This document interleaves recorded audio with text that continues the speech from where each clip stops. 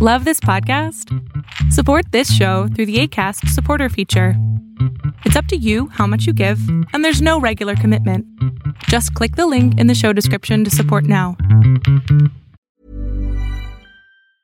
A lot can happen in 3 years, like a chatbot may be your new best friend. But what won't change? Needing health insurance. United Healthcare Tri-Term Medical Plans, underwritten by Golden Rule Insurance Company, offer flexible, budget-friendly coverage that lasts nearly 3 years in some states. Learn more at uh1.com. Hey, it's Ryan Reynolds, and I'm here with Keith, co-star of my upcoming film, If, only in theaters May 17th. Do you want to tell people the big news?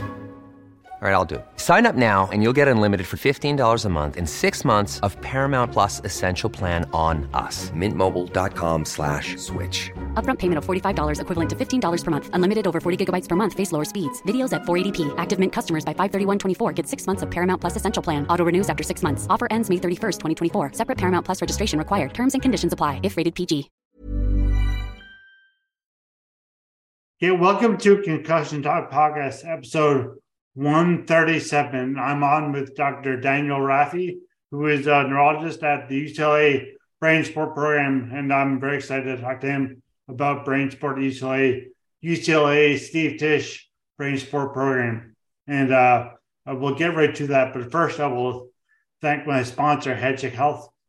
Headcheck Health bridges gaps in concussion care through simple, powerful technology to organizations like Canadian Football League, Factory Racing, the Canadian Junior Hockey League, Eastern Washington University, and Volleyball Canada, who rely on Headcheck to improve communication and optimize care.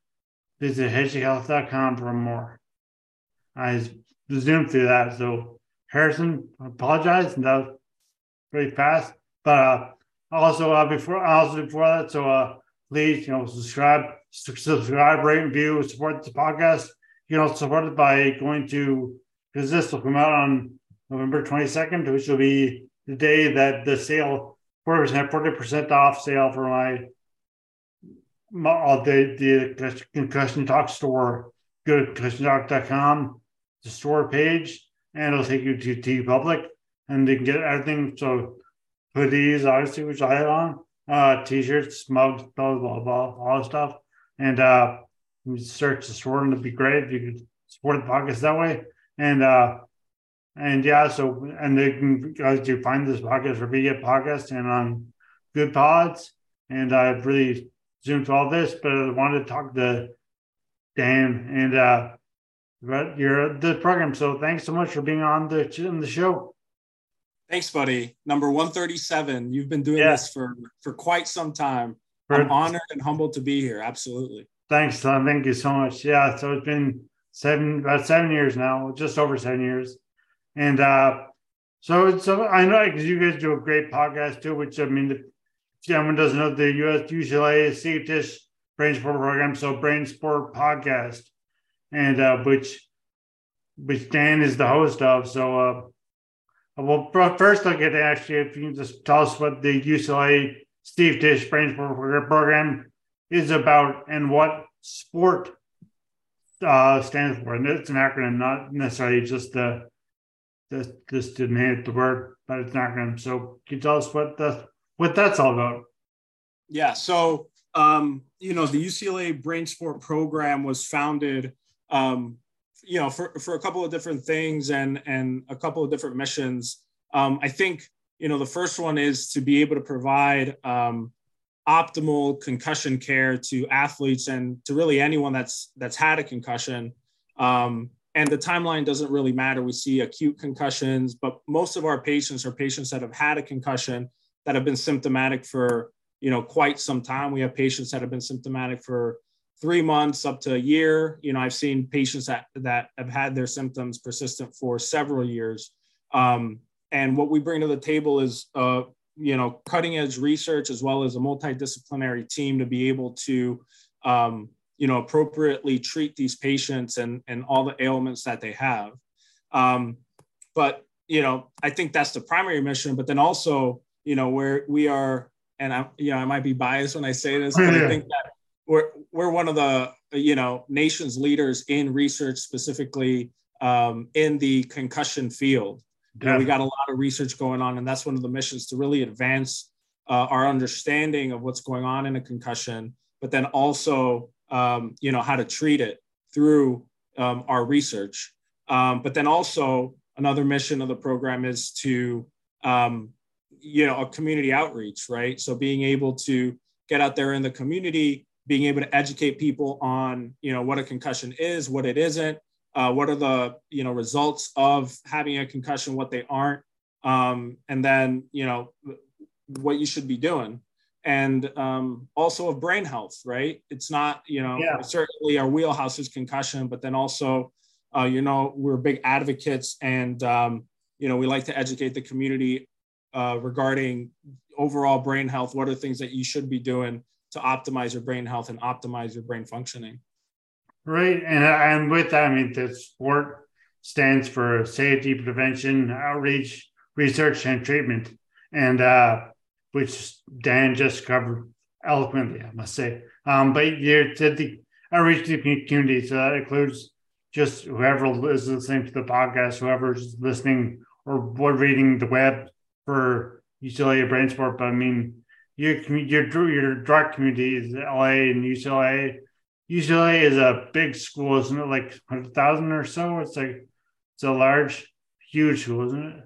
Yeah, it's a huge school. It is, I think, the number one most applied to public university in the entire country. Yikes.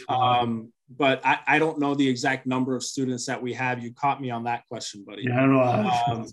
But you're right. It's like our outreach mission, was not only checking out the website, but initially before COVID, it was, going around to the community and putting on presentations. We have, every year we put on the Concussion Champions course, right? Which you can get, like educational credits to come to our program and, listen to our presentations all about concussion, what goes on in concussion, how to appropriately treat it, and the future direction of concussion research.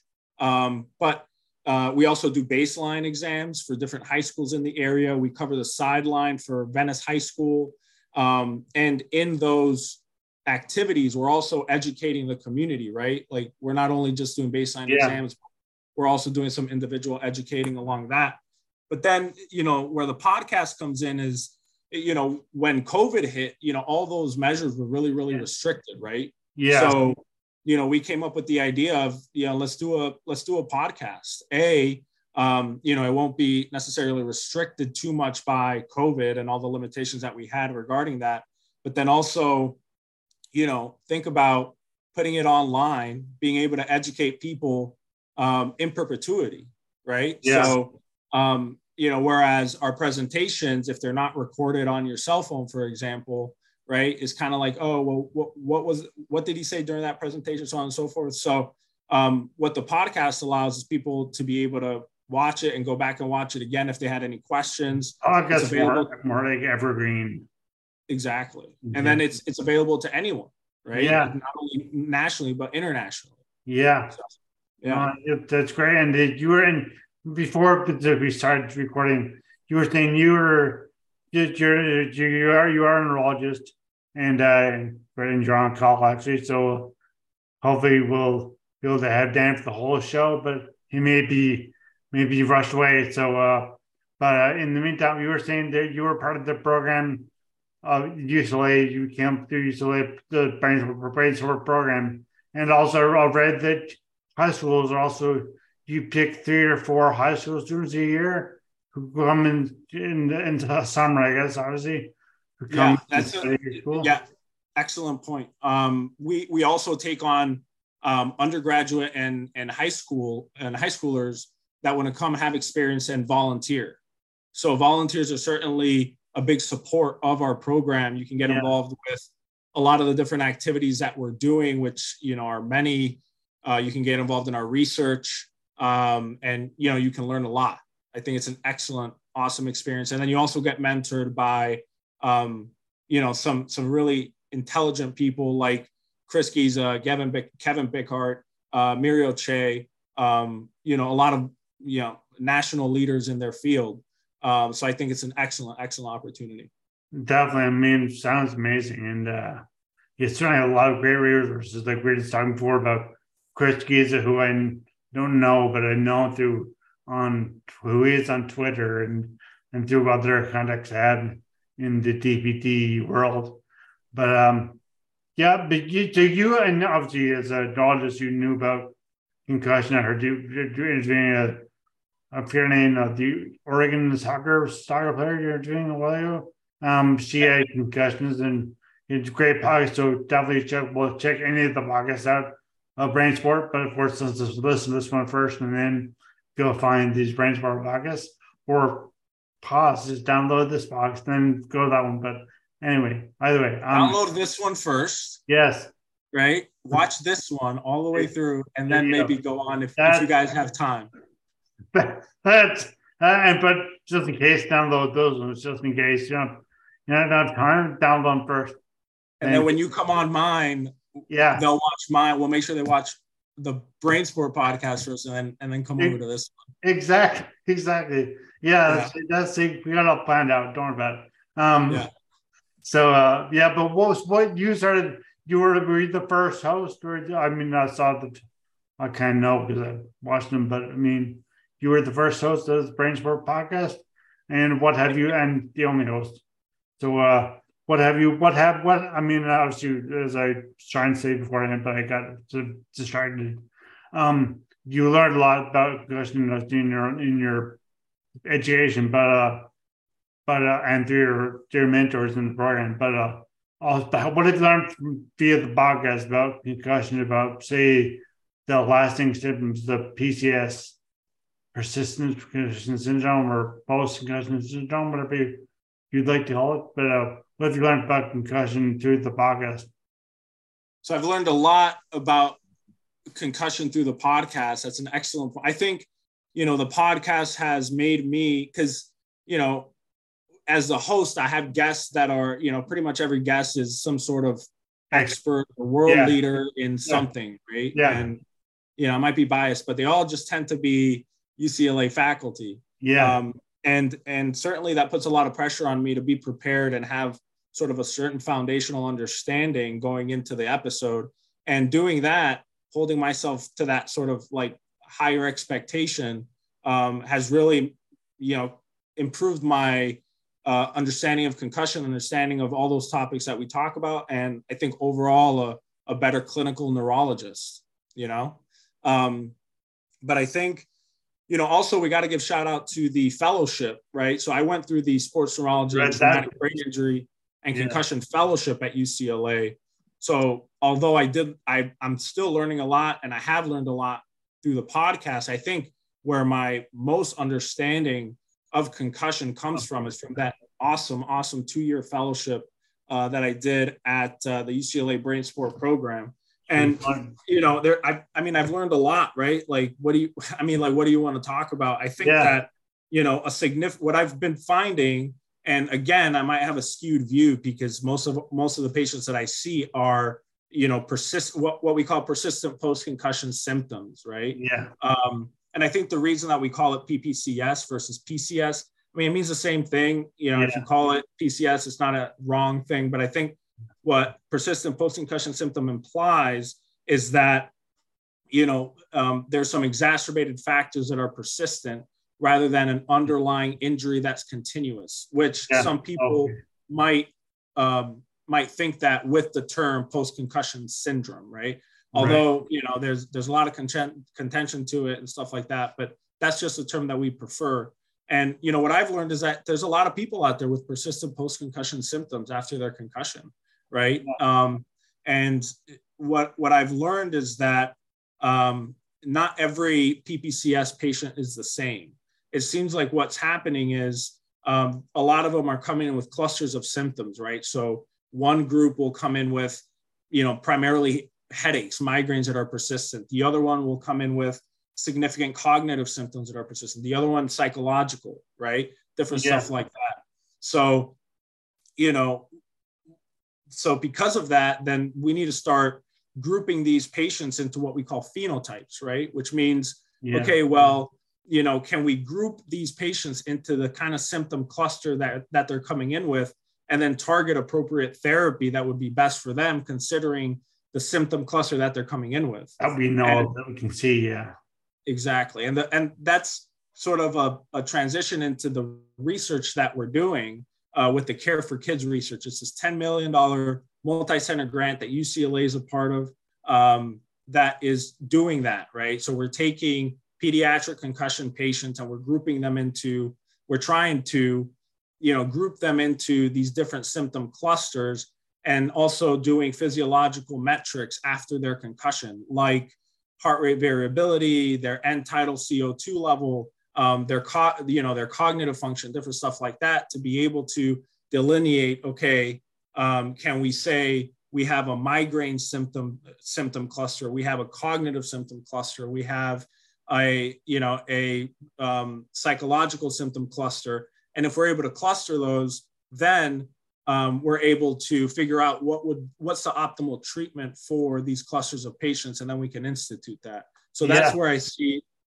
the future reseach and future clinical care of concussion and persistent symptoms headed in. Is that your? Because I know actually, one of my friends, a good friend, but I've never actually met, but she's a DPT in Utah, Lauren Zayaks, and her colleague, well, not really colleagues, not work together, but we're writing papers.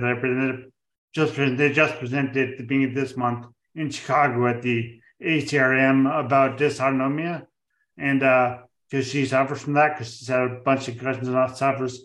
I don't like that word suffers, and I don't think she did either, but she experiences that, and so they've done a lot of work about dysautonomia, and that when you calculate your heart variability and those issues, and I know then blood pressure and stuff, and those are all the areas that you find interesting. Are you doing research yourself into like those areas, or you reported the stuff, or do you amalgamate all the information, or do you? So I think that is an extremely interesting field, the dysautonomia field, and I think it's something that a lot of patients that are persistent, particularly, are suffering from. We have a lot of patients that come in with, and we diagnose them with POTS, right? Yeah, so the postural. Oh, we have POTS, but this I couldn't think of this postural something. I know orthostatic.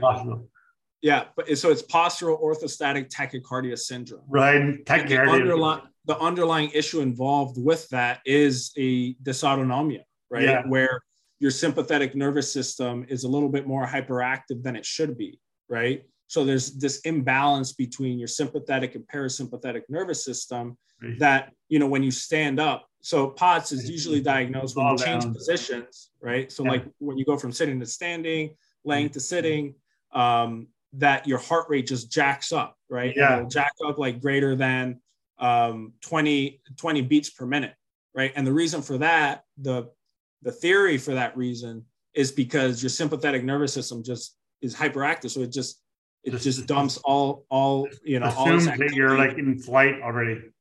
Exactly. Flight. Yeah. Exactly. Yeah, absolutely. So I think dysautonomia in concussion, especially in persistent symptoms, certainly seems to be an issue, right? Because I mean, you can then like extrapolate that out to not only, it affecting your heart, but then what does a hyperactive sympathetic nervous system cause, in your day-to-day life, right?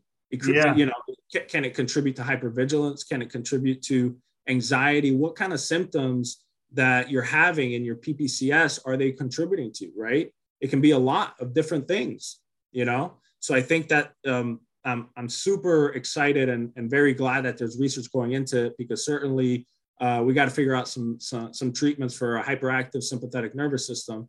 And that's where HRV comes in too, right? Being able to measure HRV. HRV is a good measure for heart rate variability.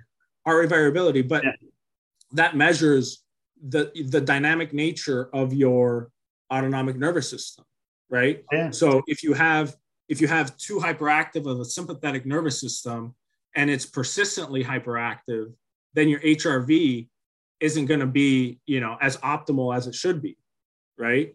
So potentially HRV would be a really, really good measure to ensure a balanced autonomic nervous system. I always like dysautonomia and HRV are like just almost one and the same, aren't they? So HRV, I think. So HRV is a measure, right? It's a physiological measure of your heart's ability to dynamically go up or increase in rate and then decrease in rate. I remember because Lauren and Jenna, who had on the podcast not long ago in September, who were the ones who presented in Chicago earlier this month in November. They're saying that like they do buffalo treadmill tests for her and measure obviously heart rate, and it was like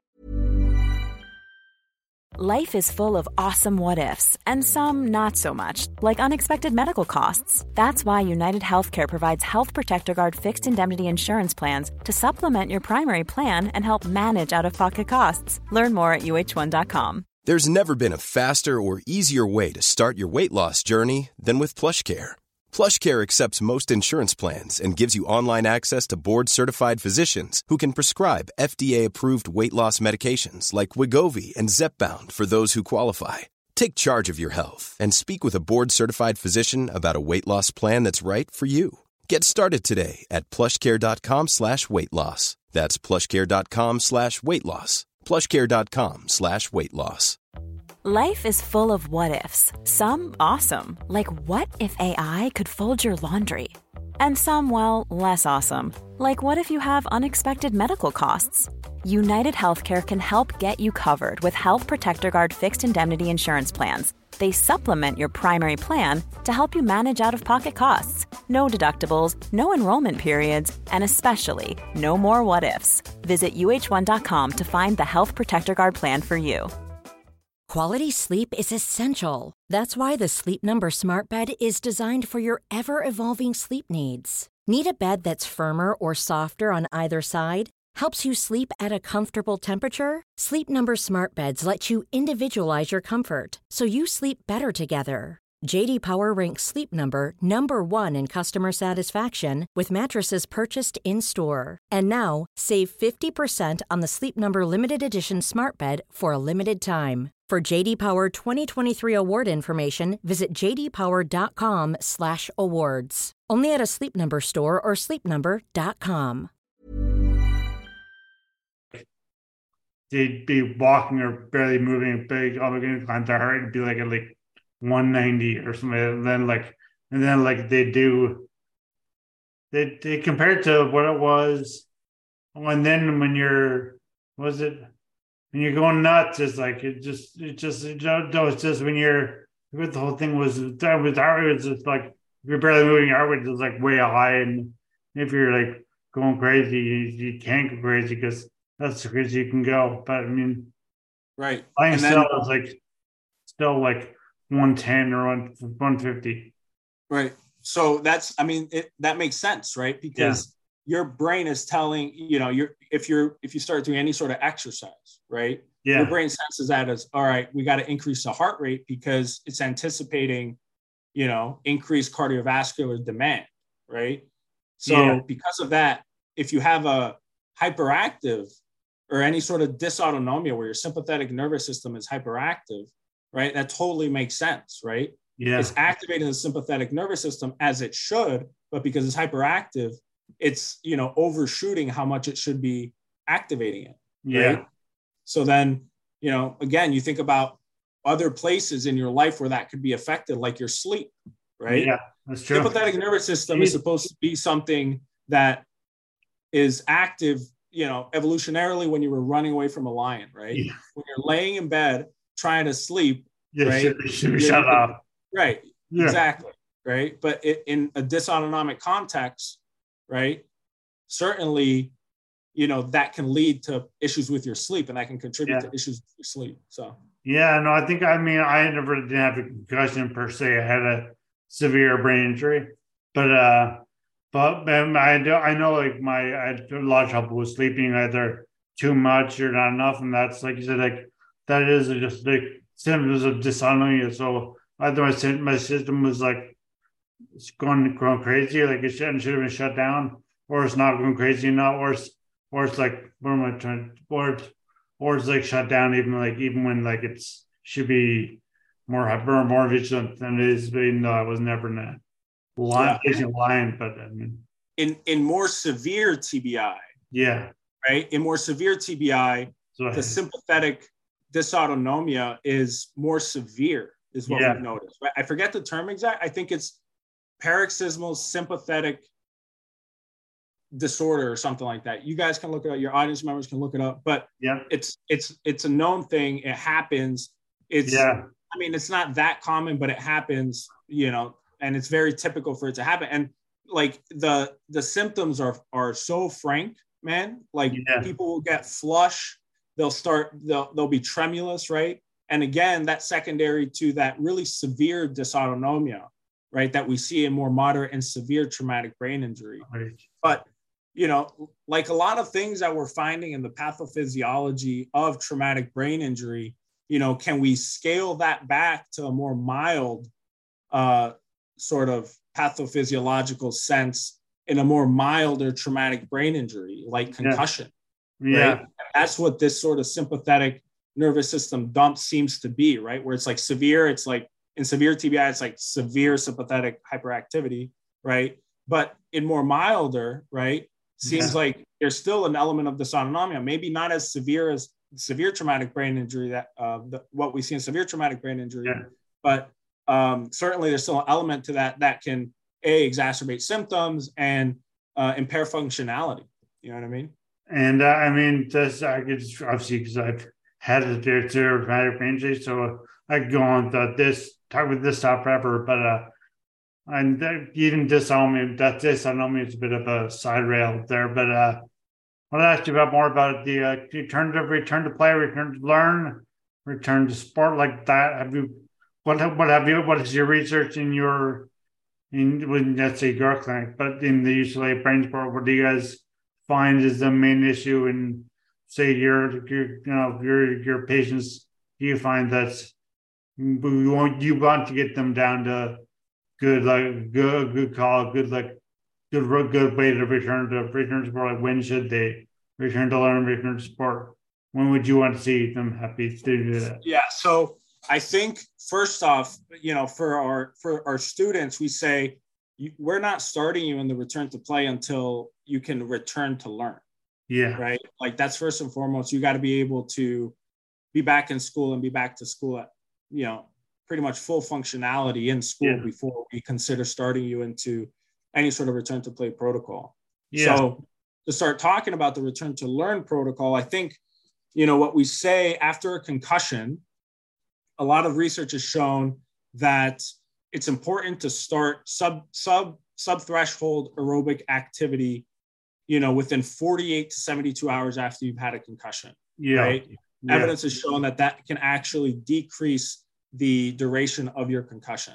Right. Yeah. And the study that did it 80%, basically the sub-symptom threshold activity was 80% of the heart rate where you would have symptoms, right? So for your audience, that's a really good place to start. 80% heart rate of the heart rate that you have, that you have symptom exacerbation at.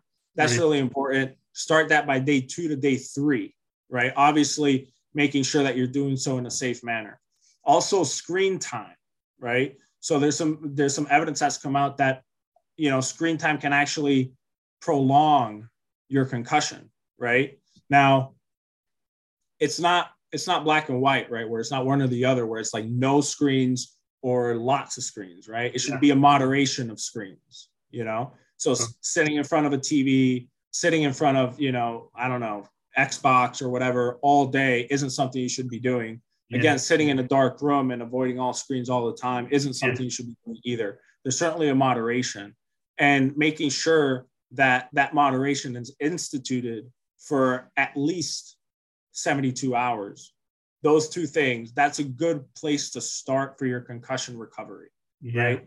And then, for return to learn, when you start thinking about ways to appropriately return to learn, it's pretty much the same as return to play and return to activity, where you want to do so in a stepwise manner, right? So usually what I recommend people to do is start working your cognition a little bit at about day 3 or day 4 with, some puzzles, right? Nothing too strenuous. Just start working your cognition, your cognitive capabilities with some puzzles around the house. And then when you get back to school, right, that's going to really involve a lot of like a teamwork approach between the doctor, your parents, and the school personnel and the caregivers, right? Yeah. Where, there should be accommodations in school, right? Because you don't want to strain too much, both from a cognition and a physical activity standpoint. Yeah. You don't want to strain too much because certainly that can also prolong concussion, right? And when you're back in school, for caregivers and teachers out there, I would recommend they check out the CDC. They have some really, really good strategies for teachers and school staff to be able to institute for their concussion patients, right? If you know the kids had a concussion, these are some things that you can do to help them along the way, right? And one of the things that they describe is sort of starting off with like really light cognitive activity, right? That doesn't necessarily include academic content, but rather just like flexible thinking, organization, different things like that, just to start them off on the return to learn process. Yeah. And then be able to identify, what pieces of their academic content are they having trouble with due to their symptoms, and maybe shying away from those and leaning more on some of the other content where they might not be having that big of an issue. At the end of the day, it's going to require a team approach along that pathway. And then the last thing is, if you're finding that, the kid is having a really, really hard time, don't hesitate to put him on, a 504 plan or an official IEP plan to help them along the way. What's a 504 plan? So 504 plan is just like a sort of a system that's instituted in the school to be able to make sure that that student is being provided with appropriate accommodations due to their concussion and due to their symptoms. Okay, we're trying. I know, I'm not in the U.S. first of all, but I'm in Canada. But we're trying to get a protocol going here, or get more discussion in schools here, which is sorely lacking in for Newfoundland Level Brains Association, which I'm on the board of. We're trying to get that going through these things,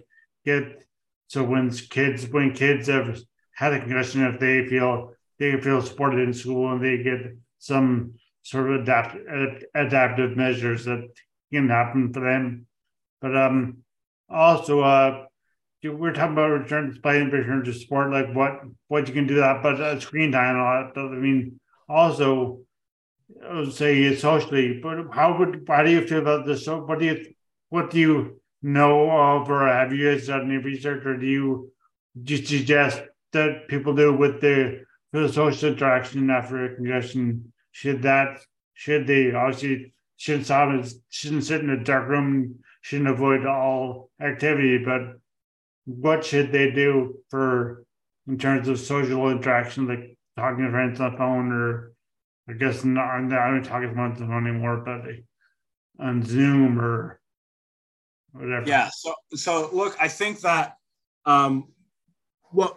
overall, whether it's like return to sport, return to learn, you really want to be able to get these kids back to a sense of normalcy, right? That is super, super important. The effects psychologically of having a concussion is pretty substantial, especially if you haven't had a concussion before, right? So you want to be able to bring a sense of normalcy to any kid that's had a concussion, right? And I think social interaction with friends is a key to feeling that normalcy, So I think that's super important. And also sort of like back to school thing, I mentioned sort of the cognitive support, but also there's got to be support there psychologically and emotionally, right? Where if a kid's getting frustrated, acknowledge that frustration, which is understandable, right? And encourage and motivate, the student to potentially move past it. one thing I love about on your podcast, but there's a lot of things, but like one thing is that you always, Sheila and I remember, I remember watching it's one with the woman from the Oregon soccer team talking about how, and there's more than that, but also just not just, I mean, concussions do happen in sport and soccer and football and hockey or baseball, soccer, soccer a lot and football a lot and hockey a lot. Jeez. But concussions happen a lot. Yeah, exactly. But they do happen a lot. But the sport is there's just something about activity, whether it's sport or it's competitive sport or just doing a good activity with their friends. I mean, concussions will happen, but I mean, don't avoid those activities altogether. There's so much benefit to get from those activities. Just make sure, as the first S of sport says, please be safe and prevention, of course. So yeah, and let me hammer that point home because that's an excellent point, man. It's sport has a lot of benefits, right? Yeah. And obviously, we're talking about the risks now, and you mentioned them, and we need to acknowledge those, but we also need to acknowledge the flip side, the benefits of it, right? These build not only lifelong lessons of, discipline, motivation, resiliency, but they also build social structure. Yeah, camaraderie and all. Yeah, camaraderie, right? Yeah. Exactly. A lot of things, that I personally experienced, growing up playing sports, right? And a lot of people have too. So, I think it's very, very important to note that for the viewers and for anybody else out there. Yeah, no, I mean, I was injured actually cycling. I was injured during sport. I know cycling is not as social as, well, it gets more advanced, but not my level. It wasn't that social, but it was still, I did it with I only ever cycled with like 4 or 5 friends or with like 2 or 3 others. I mean, it was social in that aspect, even though you're alone on a bike, and swimming is alone in the water and with your thoughts. But I play water polo, and water polo was very social, obviously, because you same as any other sport like basketball, same thing. And I can't, and obviously the health benefits of just physical health benefits of being involved in sport are just enormous as well. And so sorry. And that's the thing, right? Like, even if it's not a team sport, certainly team sports have benefits, right? Like teamwork, working with other people to be able to accomplish a goal. But then also even these solo sports, right? It teaches that there's no one else out there other than you, and you're the one that has to accomplish this goal that you've set out to do. No one's coming to help you. It's got to be you, right? So that in and of itself builds a sense of resiliency that you then carry over to other parts of your life, right? Which I think I did. I hope I did, at least in my recovery. You seem to have. That's for sure. Thank you. But it's but again, the thing it builds confidence and everything. So I mean, it's just so important just be involved in whether or not maybe you don't like sports, but like be involved in some activity with the group. And if you're not involved in sports, just find some way to stay healthy and stay active and be involved. Hopefully, team sports I think are just a great, not cure all, because that's a dangerous term, but still the kind of is. Like even being part of a band, right? Yeah. Like being in an orchestra, right? You're working together to make something beautiful. Yeah. Yeah.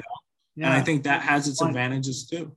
Yeah, and like acting, like if you're in like a play, if you're in like writing, but writing is. But writing like editors and people who critique your writing and stuff like that. So anything, just find something that's involved with other people, and you don't just sit there and get depressed about like a concussion. And that's so I'm kind of rambling now because I don't really know how to end this. But Dan, do you have anything else? Anything you wanted to ask me, or anything you wanted to say to your listeners, my listeners, or anybody who's listening to this one, or so? You asked me a little bit about, some of the research that we're doing. So I already gave a shout out to the Care for Kids grant, which honestly, I think is going to revolutionize pediatric concussion and overall concussion care. Fingers crossed. Dr. Giza is one of the leaders on that. So I have a lot of confidence on that. shout out to the entire Brain Sport leadership, Josh Goldman, who's the UCLA football physician, Chris Giza, Muriel Che, all of them. They're really excellent physicians, researchers, and just people in general.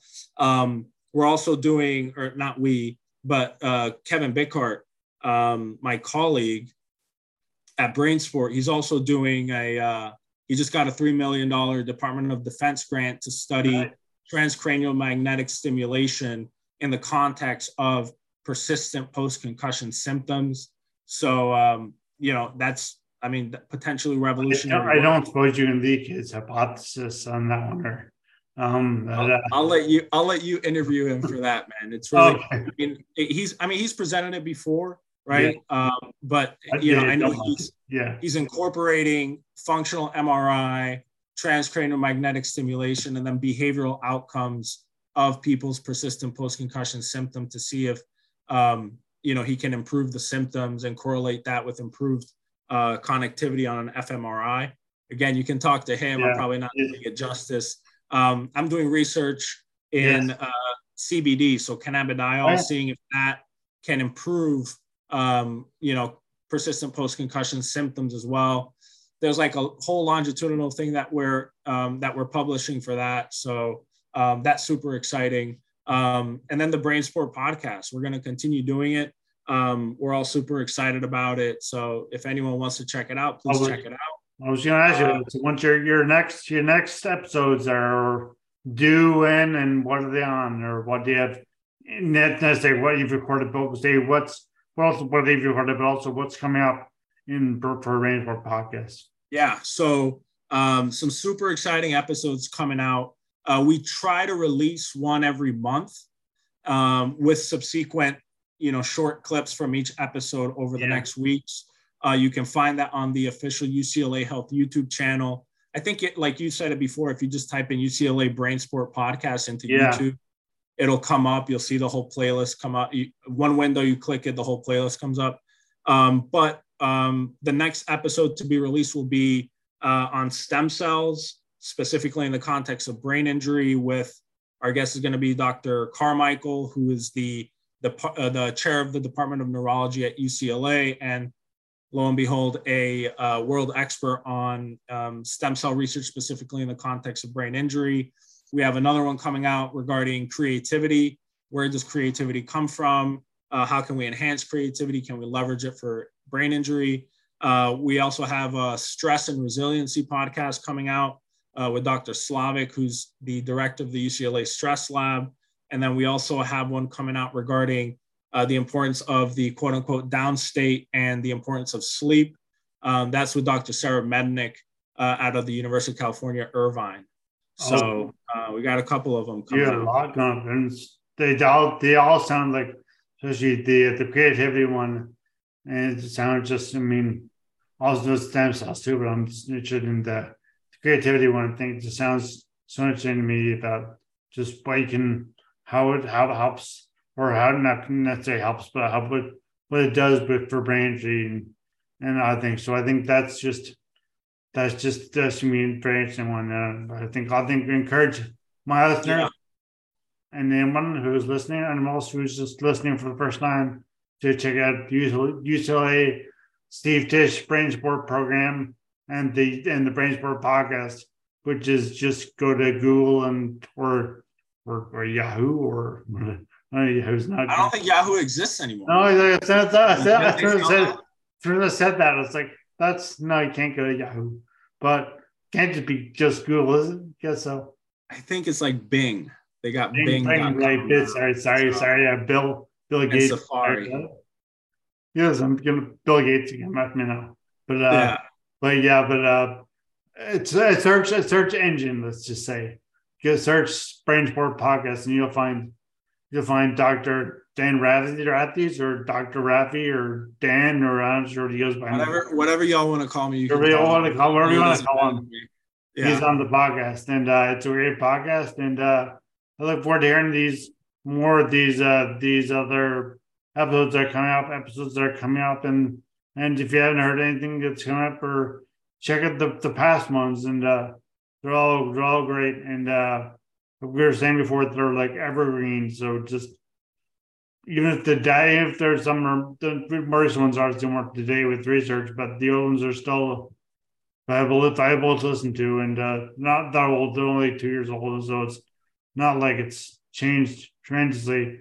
But thank you so much for being on this podcast, and I hope good luck with yours. And I hope the research and you didn't get called away for on call today. So that's I warned you I was on call and I might have to step away. You said it might be an interesting twist to the podcast. But I'm glad I was able to make the time for you, man. Yeah, I think what you're doing is amazing.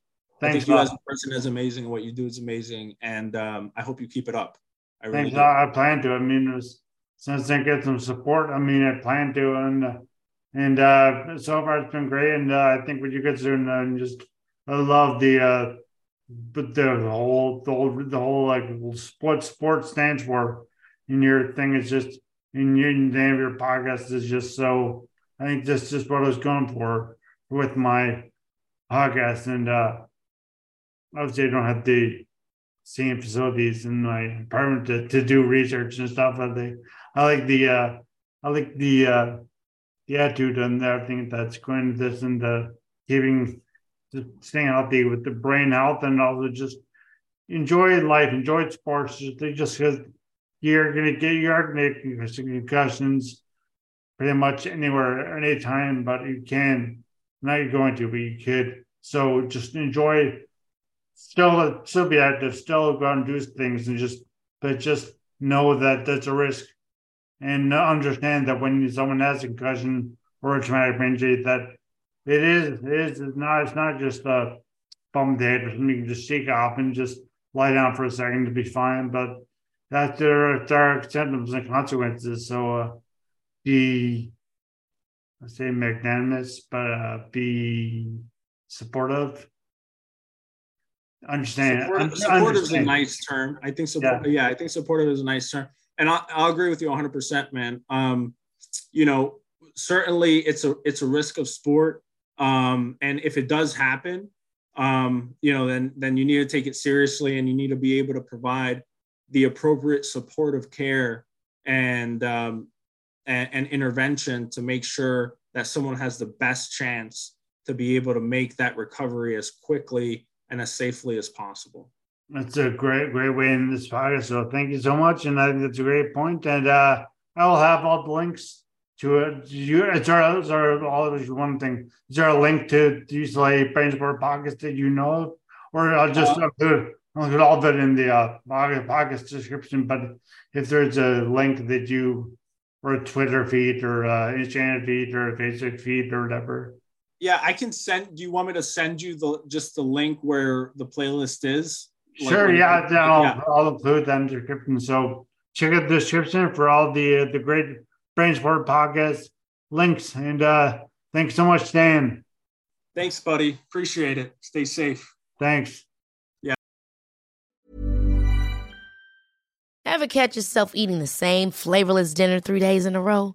Dreaming of something better? Well, HelloFresh is your guilt-free dream come true, baby. It's me, Keke Palmer. Let's wake up those taste buds with hot, juicy pecan-crusted chicken or garlic butter shrimp scampi. Hello Fresh. Stop dreaming of all the delicious possibilities and dig in at HelloFresh.com. Let's get this dinner party started. Hey, it's Paige DeSorbo from Giggly Squad. High quality fashion without the price tag. Say hello to Quince. I'm snagging high-end essentials like cozy cashmere sweaters, sleek leather jackets, fine jewelry, and so much more. With Quince being 50 to 80% less than similar brands. And they partner with factories that prioritize safe, ethical, and responsible manufacturing. I love that. Luxury quality within reach. Go to quince.com/style to get free shipping and 365-day returns on your next order. Quince.com/style. When it comes to your finances, you think you've done it all. You've saved, you've researched, and you've invested all that you can. Now it's time to take those investments to the next level by using the brand behind every great investor, Yahoo Finance. As America's #1 finance destination, Yahoo Finance has everything you need, whether you're a seasoned trader or just dipping your toes into the market. Join the millions of investors who trust Yahoo Finance to guide them on their financial journey. For comprehensive financial news and analysis, visit yahoofinance.com, the #1 financial destination, yahoofinance.com.